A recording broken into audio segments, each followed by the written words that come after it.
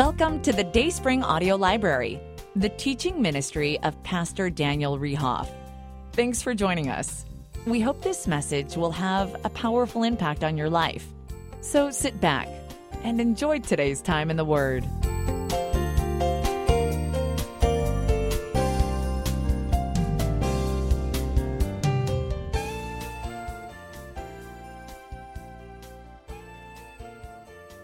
One of the questions that I asked, matter of fact, I just got it asked this morning by Mary.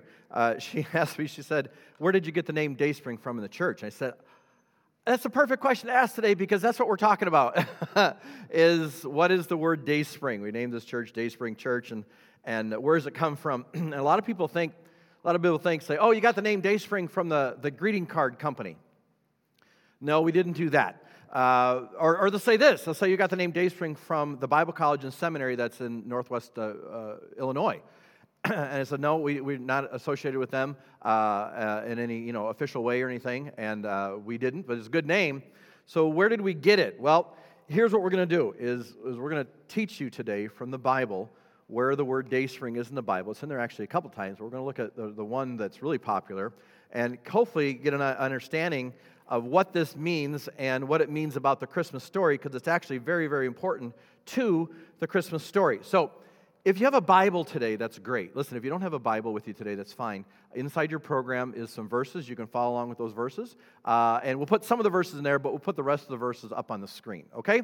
And then what I'm going to do today, not right now, but in a minute, I'm actually going to show you what a Dayspring is. You may think you know, but I'll show it to you in a few minutes what it is, and we'll talk about that, and you'll kind of get a better picture of the story. So, if you got your Bible, let's start talking about Christmas. Let's dig into the Christmas story today. You're going to like this. In the book of Luke, so Matthew, Mark, Luke, third book in the New Testament, Luke chapter 2 is known for the Christmas story, but let's go back one chapter to Luke chapter 1. This is where the Christmas story actually starts. We just never really talk about it.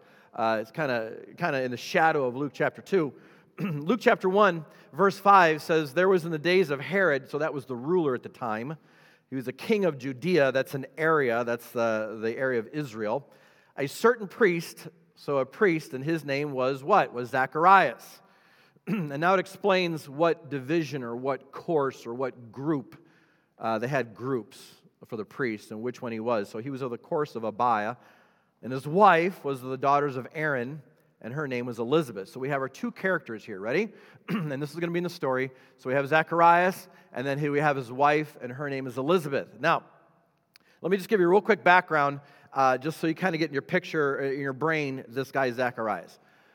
At the time in Jerusalem, when this is taking place, okay, this is 2,000 years ago, there were about 20,000 priests. Now, I don't know, when I think of Jerusalem, when I think of the time of Jesus, I'm thinking, well, maybe there's 20 priests or 50 priests, but there's 20,000 priests, and you just don't think about there being that many. And they were divided into groups or categories. Category is not the right word, groups or courses. And there's about 20 of those different groups that were there at the time, and they kind of had them divided. They actually, about a couple thousand years before, King David had divided them up. And he goes in here and he starts to talk about the Zacharias guy. And most of the priests, it kind of went to their head. It was kind of known for the rabbis and the priests. Maybe they lived really good. They lived in the richer towns. They let the job kind of dictate their lifestyle and stuff. What's interesting about Zacharias, and we won't spend a whole lot of time in his past and really digging into it, but he lived in some of the southern hills of Jerusalem in a very meek area, a very modest area, a very simple area. So although he was a priest, he wasn't living like, some TV star or something, He was just a simple, everyday guy. Now, take a look at the next verse, and we start to get an idea of this guy. Verse 6, and they were both righteous. So Elizabeth and Zacharias were both righteous before God. They were walking in the commandments of the ordinance of the Lord. And take your pen and underline, if you would, please, the very last word of that sentence, because I think it's really important. They were what? They were blameless. So this doesn't mean that Zacharias and Elizabeth were perfect. They were everyday people, but they kept short accounts with God. They were blameless. It wasn't like people could walk around and say, well, that guy Zacharias, 10 years ago, he ripped me off, or Elizabeth, she's a gossip, and every time we see her in church or at the temple, she's a gossip. They were just blameless before God. They were simple, everyday people. They kept short accounts with God. They walked with God. They were just trying to obey God and His word. And they still had their problems. They're still everyday people. Look at verse 7. Here's one of the problems they had. This is the big problem. Verse 7, and they had no child. Well, is that a big deal? Well, it is a big deal because that Elizabeth was barren and they both were now well stricken in years. So they're both in their 60s. They're up there. I don't know. I used to think 60 was really old. Now I don't think it's that old. Young whippersnappers, no. But the beginning of that sentence is really important because it says they didn't have any children. Now, guys, we have to kind of back up 2,000 years ago. Today, if a couple doesn't have children, it's maybe because they don't want to have children, and that's fine. But today also, if a couple's not able to have children, adoption's really popular. Foster parenting is really popular. There's a lot of specialists in medicine, fertility, that you could go down that path, and that's really popular. And so nowadays, we don't look at a couple that doesn't have a child as being a bad thing. Maybe it's a preference, maybe it's the way they are, maybe they tried and didn't have kids. But in these days, this was a really big deal. Matter of fact, it was such a big deal that the people looked at them and said, well, the couple is blameless before God and they're righteous before God, but there must be some secret sin. There's something because the bottom line is the bottom line, and you don't have a kid. So there's no one to take the family name. You don't have a kid. And it was really a mark of God's blessing or His cursing on you and your family. So it was a very big social stigma at the time, and just imagine. So Zacharias going to the temple every day, and Elizabeth, and it was probably like, oh yeah, this is Elizabeth, and this is Zacharias, and they don't have any kids. I mean, that was kind of like your label. I mean, it was like a big deal, and it was just kind of like, he probably walked in like, we don't have any kids, and it was really a tough thing. So now, it was probably bad enough on Zacharias, but could you imagine, and I could only imagine, what it would have been like on Elizabeth, on the wife, because in that day, not today, but in those days, they pretty much blamed it on the woman, okay? There's something wrong with Elizabeth, not physical, not healthy-wise, but there's something wrong with her. God's favor is not on her, and it's her fault. This is how bad it was. Ready? At that time, you were allowed, Zacharias would have been allowed by law, to divorce her because she didn't give him a child. And all the priests, all the rabbis would have said, that's great, wonderful. He could have, with the blessing of the church and the temple at that time, he could have gone and divorced her and found a younger woman who would have given him children, and it would have been totally understandable. Yep, good. You got rid of her, good, and now you finally have a child. See, nowadays we wouldn't even think like that because, we know it takes two to tango, right? and we don't know the problems and health issues and all that kind of stuff like that. So, but back then, it's pretty much just 100% of the woman's fault, okay? That's just the way the culture was. I'm not saying it's right, I'm not saying it's good. It was just a big blot on it, and there's that phrase that says they're advanced in years. So it's really bad that they didn't have kids, but now they're, the clock's ticking. They're going, we're both well in our years. We ain't going to have a kid now. Do you really want a kid when you're that old? Probably not. but this was grounds for divorce, and this was a tough thing. And what Zacharias does is, if we were to look down the later verses, Zachariah actually goes, he brings it to God, he prays about it. Interesting, the only person that could have done something about it at that time was God. He probably, church, I would guess, I don't know this, I would guess not only did he pray to God, but I imagine he, because of who he was, he knew Scripture so well, he probably had Elizabeth with him, and he probably led her spiritually and prayed. They probably both prayed together. The Bible talks about him praying. I have a hard time even guessing that he didn't involve her with that, because he's such a leader, he's such a spiritual leader. Men, can I pause on this for a second? Can we do a little marriage counseling for a little bit? All right, do you mind? Listen, I'm not even going to charge for this. We're not going to collect another offering. This is free advice. Men, you need to be the spiritual leader of your home, okay? I hear from women all the time that say, I pretty much have to drag my husband kicking and screaming to church. I'd have to beg my husband to pray at a meal. I'd have to beg him to be a spiritual leader. Men, Don't be like that. The hardest person to get into our church, to get into any church really, the hardest person to get into church right now is a 38-year-old male. That's the hardest demographic to get into church right now. Churches can get the women, but it's hard to get the men. That should be the opposite, okay? The men should be the spiritual leaders. Now, listen, ladies, don't sit there and, it's your husband. I told you. Don't do that right now, okay? That's just not good, right? Husbands, you don't have to sit there and, my wife's right. No, don't go there with this. But just start, okay? You start being the one that says, listen, Saturday night, let's go to bed early. Let's get a jump on this. Let's lay the kids' clothes out. Why? Because tomorrow morning we're going to go to church, and guess what? We're actually going to be on time. How about that for now? And you be the one to get in the car and get the car started and get going, and you be the one to help get the kids dressed and get them out the door and get them going. So a pastor, I get out in the car and warm the car up, and my wife just takes so long. She's in the bathroom getting ready, and it just takes so long for her to get ready. Well, here's what I do. We're going to be late. You know what? If she's running late, just get in the car and just leave, all right? She'll never be late again. Now, I can't believe I just said that. That's going to be terrible. Amy, how many times have I left you? A few. But I wasn't late for church, all right? And they have an Uber nowadays. She can get a ride, all right? I'm okay. No, don't do that. But gentlemen, can you be the leader? Can you learn to be the leader? It doesn't mean you have to, all right, we're going to read the Bible tonight. You don't have to be that kind of person, okay? But just be the spiritual leader. You be the one to say, we need to pray with our kids tonight. That's all, okay? You be the one to say, that TV show, that movie, I don't think so. Click, okay? You be the one. That song, boy, that playlist, you be that person. And you be the one to say, you know what, we need to be involved in church. We need to be here at church. We need to give. You lead in that. Men, how about if you lead, ready? How about if you lead in this area too? How about if you lead in giving? Okay? You guys pray about it as a couple, but don't say, well, whatever you want to do. Take the leadership. You know what, honey? I think this is what we should do, okay?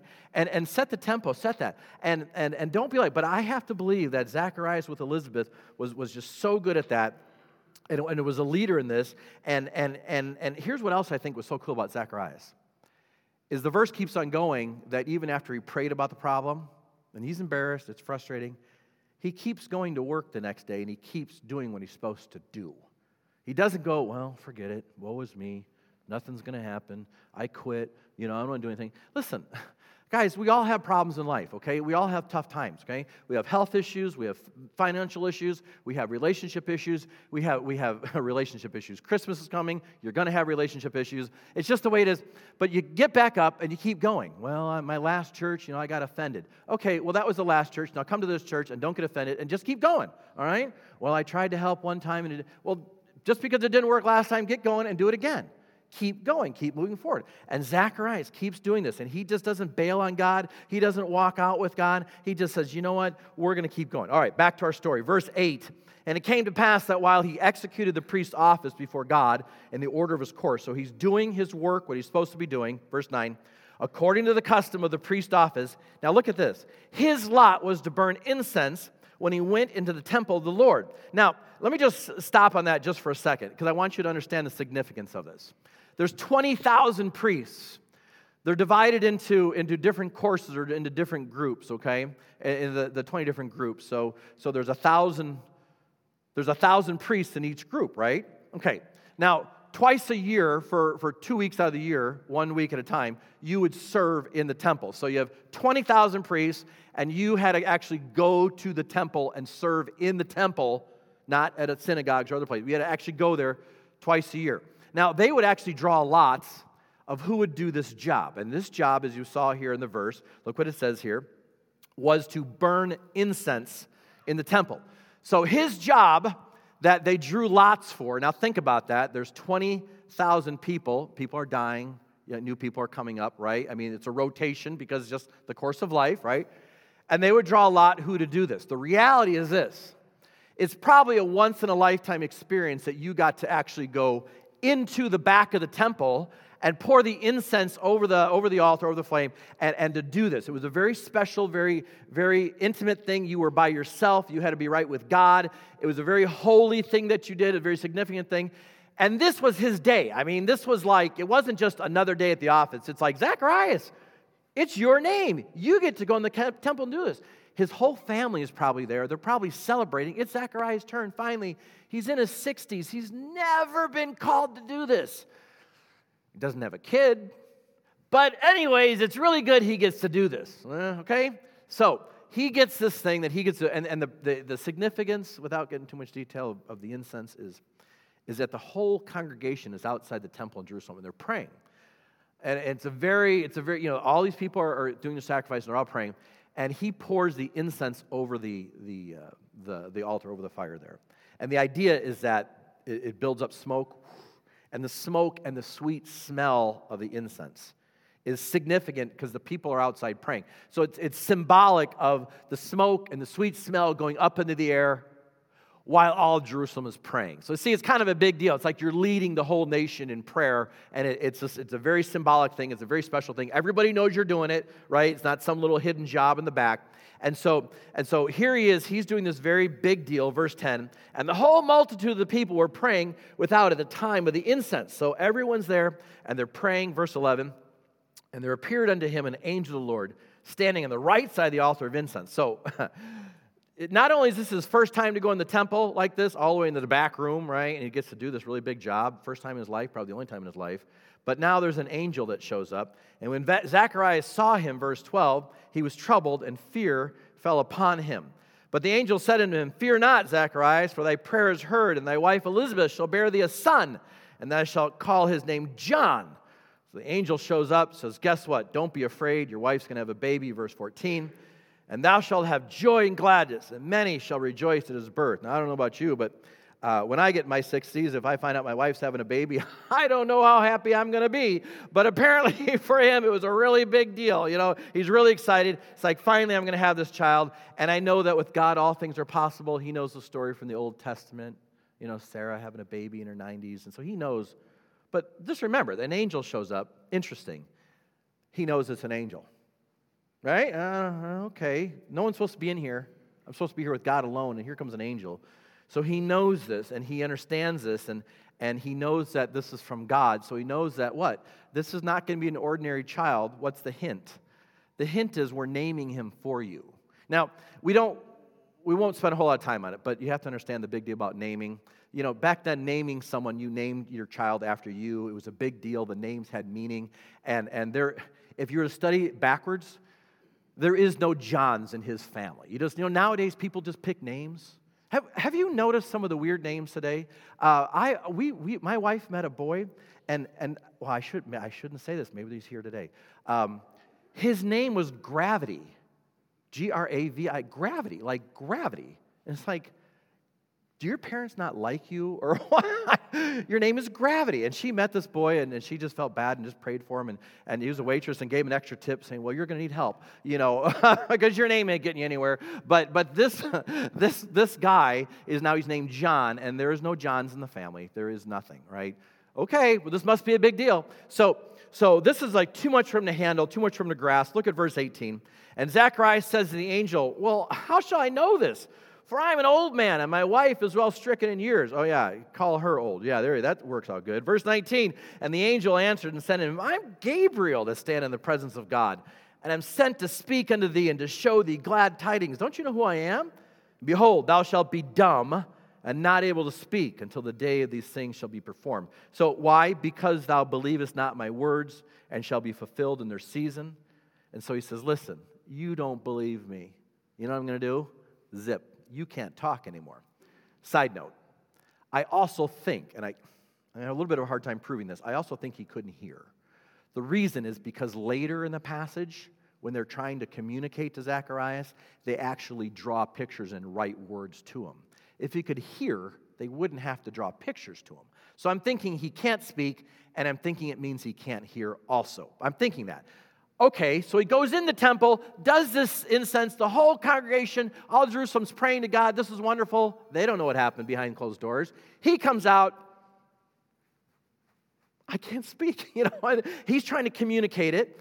And so look at verse 21. And the people waited for Zacharias, and they marveled that he tarried so long in the temple. And when he came out, he could not speak unto them. So like, what is taking him so long? And they perceived that he had seen a vision in the temple, for he beckoned unto them and remained speechless. And it came to pass that as soon as the days of ministration were accomplished, he departed to his own house. And after those days, his wife Elizabeth did conceive and hid herself 5 months. Okay, so they come out and they say, what is going on? He's like, I can't hear. And what happened? And he tries to explain to them. He sees an angel. He goes home and he communicates with his wife. This great thing has happened. And days, weeks later, they find out that she is going to have a child. And it's like, whoa, this is really an amazing thing. You can, at home, read the rest of the story. It's pretty cool. I mean, it's really pretty cool. Elizabeth meets Mary, the mother of Jesus. They're cousins, they're family. It's a very interesting story that happens, that how she finds out that she's pregnant and the whole story happens. For the sake of time, we're going to skip most of that really cool story, but I want you to read it at home. Could you go down to verse 57 with me? Because I want to get to what we're talking about here for the Christmas story. Verse 57. So, you're probably saying, well, who's John? Well, John is the guy known in the Bible as John the Baptist. And his job, was simply put, was the forerunner of Jesus. So they're related. Him and Jesus are actually related. But his job is to go out and say, hey, Jerusalem, hey, Israel, that guy over there, he is the Messiah you've been waiting for. So he's kind of like the social media of the day. Because remember, they didn't have printing presses, they didn't have TV, they didn't have radio, they didn't have newspapers, they didn't have email. So how do you find out that guy is the Messiah? I'm going to go and be a big mouth, and I'm going to tell everybody everything. So he's got the gift of gab, and he's going to be out in the wilderness, and he's going to say, hey, he's coming, he's here. So he's going to be the guy that's going to promote it. Now, go down to verse 57. Now, Elizabeth's full time came that she should be delivered, and she brought forth a son. So she has baby John. And her neighbors and her cousins heard now the Lord had showed great mercy upon her, and they rejoiced. Wow, you finally had a baby. This is so exciting. And it came to pass that on the 8th day they came to circumcise the child, that they called him Zacharias. So they're there at the bris, the Jewish bris, and they're going to do the circumcision. And all the family, and you could just imagine. Have you ever watched Fiddler on the Roof? You know, I love that movie. And they're all there, and you could just imagine, they're all sitting there going, and there's all the relatives. He's beautiful. You know, tradition. His name must be Zacharias. Why? Because the father's name's Zacharias. And Elizabeth says, no, not this one. Maybe the next one, but not this one. What's his name? His name's John. What? Are you crazy? Tradition, what are you doing? Don't you know better? You can't do this. So, verse 60. The mother had answered and said, not so. He's going to be called John. And they said unto her, there is none of thy kindred that's called by thy name. And now, verse 62. So they ran out the door, and they go find Zacharias. And they made signs to his father. So they're sign language or drawing pictures. They're trying to communicate, so I'm guessing he can't hear. How would they have him called? And when he asked for a writing tablet, he wrote saying, his name is John. And they all marvel. So they're going, well, she just said his name was John. Now they go out and they ask Dad, and Dad says his name's John. And at that very moment, boom. That very moment, his speech returns, his hearing returns. He's back to good old Zacharias who he was, right? Because God said, listen, now is the time. Now we get it. You get it. You have faith now. You understand it. Verse 64, and his mouth was open immediately, and his tongue loose, and he spake and praised God, and fear came on all that dwelt around them. Yeah, you better believe fear came upon them. And all these sayings were noised abroad throughout the hill country of Judea, and they all heard them, laid them upon their hearts, saying, what manner of child shall this be? Here, this old lady has a baby. The priest, he can't speak because he came out of the temple and said he saw an angel. And now all of a sudden he mentions the name John, and now he can speak again. She has the baby. Everything's healthy. This is amazing. And the hand of the Lord was with them. And his father, Zacharias, was filled with the Holy Ghost, and he prophesied. And he goes on these next few verses to talk about what John is going to do. And like I said before, John's job is to kind of be the social media, to kind of be the publicizer of Jesus who's coming in just a few months, okay? So Mary's still expecting at this time. She hadn't had her baby yet. So John's a little bit older than Jesus, okay? And you can read a lot about John the Baptist in the New Testament, and you hear about a story. But Zacharias goes on to explain what John's going to do, and this is where we're going to look at, okay? Let's look at this, and then we'll be done. I want you to get it. At the very end of what he explains that John's going to do, he says this. Go to Luke chapter 1, look at verse 76, okay? Look at verse 76. And thou... This is talking about his son, John. And thou, my child, this is what John's going to do. He shall be called the prophet. So he's going to be what? He's a prophet of who? Of the highest. So he is a prophet of God. His job is to tell everybody that Jesus is coming. For thou shalt go before the face of the Lord to prepare his ways. So it's kind of like I'm going to get everything ready for Jesus. So when Jesus comes, everyone knows he's coming, and everything's getting set for him. And that's my job, is to let everybody know that the Messiah is coming. All right, go down to verse 77. And this is where it gets interesting. To give knowledge of salvation unto his people by the remission of their sins. So how does that happen? So Jesus here, John's saying that his job, or Zechariah's saying John's job here is to give knowledge of salvation of his people by the remissions of the sins. What are you talking about? And this is where it gets really cool. Look at the next verse, verse 78. This is how this happens. How are people going to get saved? How is this guy, Jesus, the Messiah, how is he going to make a difference? Well, this is how. Through the tender mercy of our God, through God's mercy, whereby say it out loud, church. Very good. Second time in the Bible that word is used, referring to the same thing as it was used in the book of Job. So, whereby the dayspring from on high has visited us.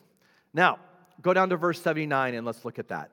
And what's the purpose of this visitor, this dayspring? Well, here's the purpose. To give light to them that sit in darkness, and in the shadow of death, to guide our feet unto the way of peace. So go back to that verse right before where it talks about this is what the dayspring is, right? And then look at verse 79, it says, this is what he's going to do. This is the job he has. His job is to give light to them that sit in darkness in the shadow of death, to guide our feet into the way of peace. So the question then is, what is a dayspring? What is it? Well, how many of you have ever been to the Cadillac Mountains in the east, Arcadia National Forest? Anyone here been to the Cadillac Mountains? You, Matt, you guys have? All right, good. That's it? Wow, okay, next year, put it on your bucket list, go to the Cadillac Mountains. It's been on my bucket list. We finally did it this year. If you go to the Cadillac Mountains and you climb to the top of it, it's not that huge of a mountain, but it's a good-sized mountain. You are technically, by angle and by elevation, you are the first person, literally, to see the sunrise in all of the United States of America, because it's coming up on the east, and just because you're all the way out, like you're way out here on the very edge of here, of the United States, and you're the first one to see it. So it's kind of a novel thing. You get up there in the morning. You actually have to have reservations to go up there. You can't just go. It's a big deal. And you go up there, and you're up there with a few other people, and you're the first ones to see it. It's like the government figured out a way to tax those people that want to see the sunrise first. They do a wonderful job by giving tickets to that, and so you get taxed to see the sunrise. But you're the first person to see it. But what's interesting is you have to go way before sunrise. Like you look at your watch and Sirius says, the sunrise is at, 6 o'clock, whatever. You got to get there like at 4. Because the crowds know.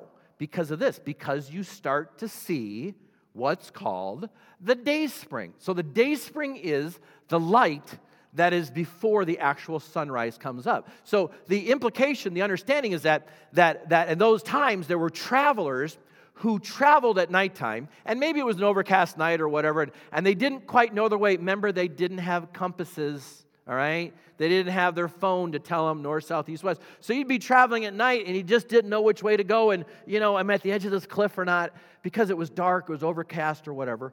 But what would happen then is early in the morning, before the sunrise, you would start to see the break of dawn, or the day spring, start to come up, and you would immediately know, east, west, north, south. You would understand that. So the purpose of that was to give a weary traveler, to give a traveler who's lost, to give them direction. So when we talk about dayspring, it's literally meant to give someone direction, to point them in the way that they would know to go. I'm going to show you a photo from the Cadillac Mountains where we were there just this fall, and show you a picture of the dayspring. So it's a little blurry here, but you get the idea. Here's the ground here. Here's the mountain we're on. You can see the trees right here. You can still see the stars up in the sky. But you see, this isn't the sunrise. This isn't the sunrise. That's not the sunrise. The sun hasn't come up yet. This is I don't know, a half hour, an hour, maybe an hour and a half before the sunrise even comes up. But if it's a dark night, if it's an overcast night, if you didn't have your compass, if you didn't know which way to go, if you didn't know what up from down was, you could see the day spring, and that's the direction. Now, take a look at this next photo here. This is just a little bit later.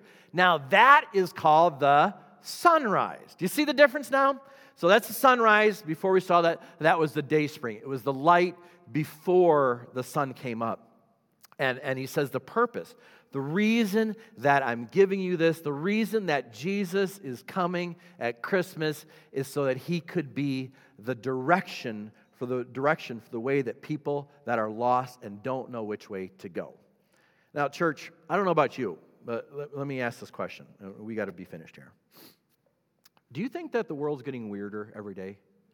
Raise your hand if you think the world's getting weirder. Okay. Raise your hand if you think the world's getting darker every day. Yeah, it is. It definitely is. We won't go there for the sake of time. I wanted us to spend a little bit of time in Romans chapter 1. Romans chapter 1 lays out very clearly what a society looks like when they don't have God.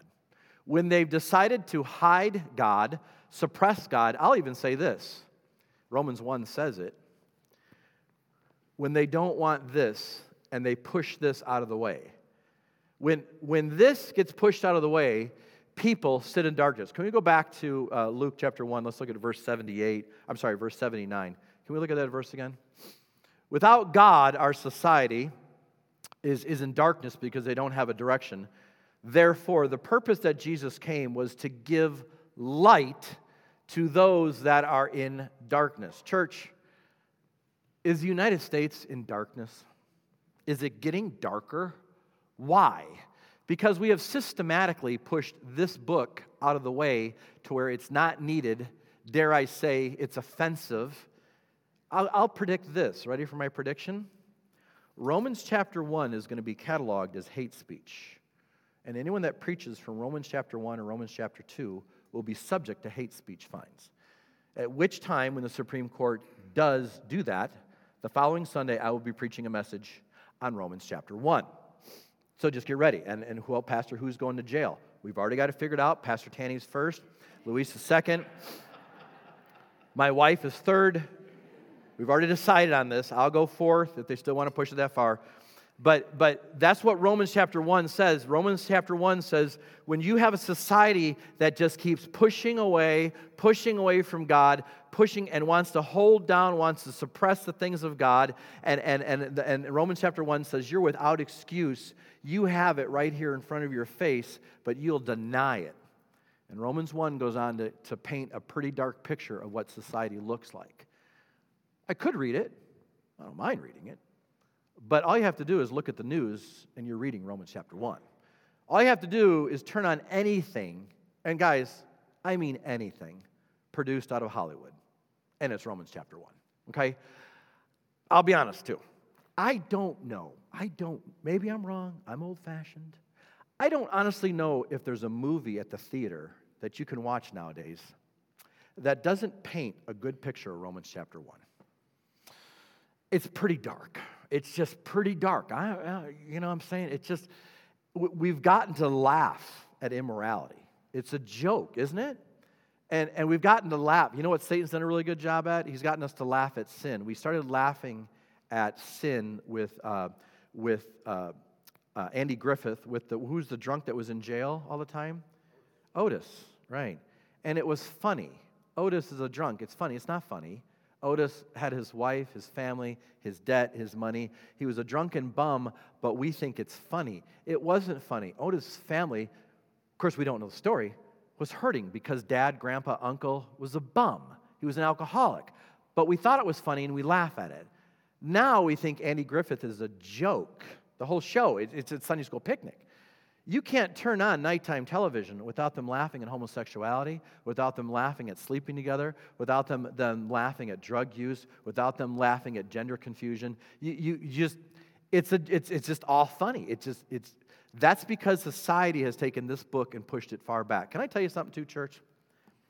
If you go to a church, listen, if you go to a church that the preacher won't open this book on Sunday morning, you need to get out of that church.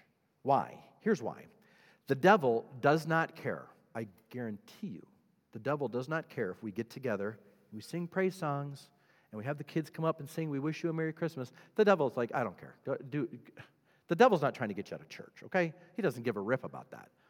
What the devil cares about is this book and the truth being preached from it. That's all he cares about, okay? The devil cares about the gospel. The devil doesn't care if you get together and, and do Santa Claus or like that. He just doesn't give a rip about that. It doesn't care even if you just get together and have church and get all dressed up. He doesn't care about that. What he cares about is God's word being open. Romans chapter 1 is the result of this book staying closed. That's what it is. So if you're going to a church that the preacher is either afraid to bring this book up or literally won't open it up and read it on Sunday morning, you need to find another church. So what does that mean? Here's what that means. That means in the future, and I think closer than we think, I think churches that actually open the Bible are going to be under an awful lot of persecution. I just think so. I think churches that don't bring their Bible up and just sing praise songs and just have a good time together and just say, be good neighbor, story time with the pastor, be a good husband, be a good employee. The government's going to say, well, no, they're helping out, whatever, that's great. But a church that opens that book is going to be on the forefront of Christian persecution, okay? Because the devil does not want the day spring from on high to give light to those that sit in darkness, okay? It's the only person that's giving light to those that sit in darkness. So, look at the rest of this verse. In the shadow of death, to guide our feet into the way of peace. Let's talk about that part next week, and we'll dig into it a little bit more because I don't have to explain the whole story of Zacharias again, okay? But are you starting to see the picture while Jesus came? And before he was born, they said, the Messiah is coming, not to make us rich, not to rule, not to get rid of Rome. He's coming to give us, the direction that we're supposed to go and to give peace and order and organization to our life. He's going to be the dayspring from on high, and there will be no light without him. That is the purpose of that, and there will be no salvation without Jesus Christ. Church, this year, can we just, and I mean this, the next couple weeks, can you just be sold out bent on giving the gospel? Grab some gospel tracts and put them in your pocket. We've got those ones out there that say the gift on them. Those are the blue ones, the little quiz. Would you tell people about what it means to go to heaven? Would you do that this week? Guys, listen, this is the story of Christmas. If we're not doing this now, what are we waiting for, all right? If you're not on board for Christmas season now, don't wait till January. This is our season. This is the time we're supposed to be telling people about the dayspring from on high. For God so loved the world that he gave his only begotten Son, the dayspring from on high, that whosoever believes in the dayspring from on high should not perish but have everlasting life. Whoever believes that Jesus Christ literally came to die on a cross, be buried, 3 days later, rose again, as the payment for our sins, God says, you know what, just by believing that, by trusting that, you have eternal life. You are part of my family forever. I got to work for it. I got to be good. I got to take communion. I got to get baptized. I got to give money. Those are good things to do, but they don't pay the mortgage. They don't get you to heaven. I did a wedding yesterday in Lake Geneva for Scott and Amanda. I think their little nephew came up, and he said, I was at your church. And really, a little tiny, 5, 6-year-old boy.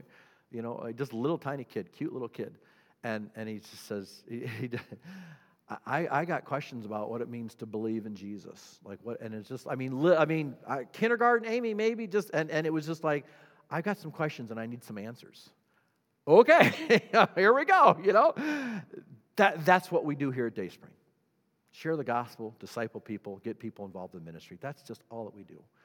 So if you've never trusted in Jesus Christ as your Savior, if you've never trusted in the fact that Christ paid your debt on the cross, you should do it today. Don't wait. Don't trust your baptism or your church membership, because that won't do it. And that little boy said to me, that little Vinny, I think his name was Vinny, he said, what does it mean to have a mortgage being paid? I don't know what a mortgage is. You'll learn, sure enough, kid. But he was paying attention. The gospel is that simple. Have you ever trusted in Christ as your Savior? If you haven't, you should do it today, okay? All right, we'll continue this next week. We'll talk about what else the Dayspring is supposed to do. Sound good? All right, let's have a word of prayer. Father, we thank you for our study today. Lord, maybe someone today has never trusted in you as their Savior. Maybe someone today has never trusted in the fact that Christ died on the cross and paid our sin debt. Lord, I encourage them to do that right now, in the quietness of their mind, to trust in the fact that Jesus Christ died on the cross, was buried, 3 days later rose again to pay our sin debt. Maybe someone's done that right now. Father, would you give them a special, special blessing today? Lord, encourage us today, this Christmas season, to not be afraid to share about the Dayspring from on high, your Son that came to visit us to show us the light because we sit in darkness. That was his job. Help us not to be shy. Lord, we're living in Romans chapter 1 right now. We are. It's dark. It's really dark. Christians can't be shy right now. We need to be bold and be a light to that darkness. Help us to be bold. In your name we pray. Amen.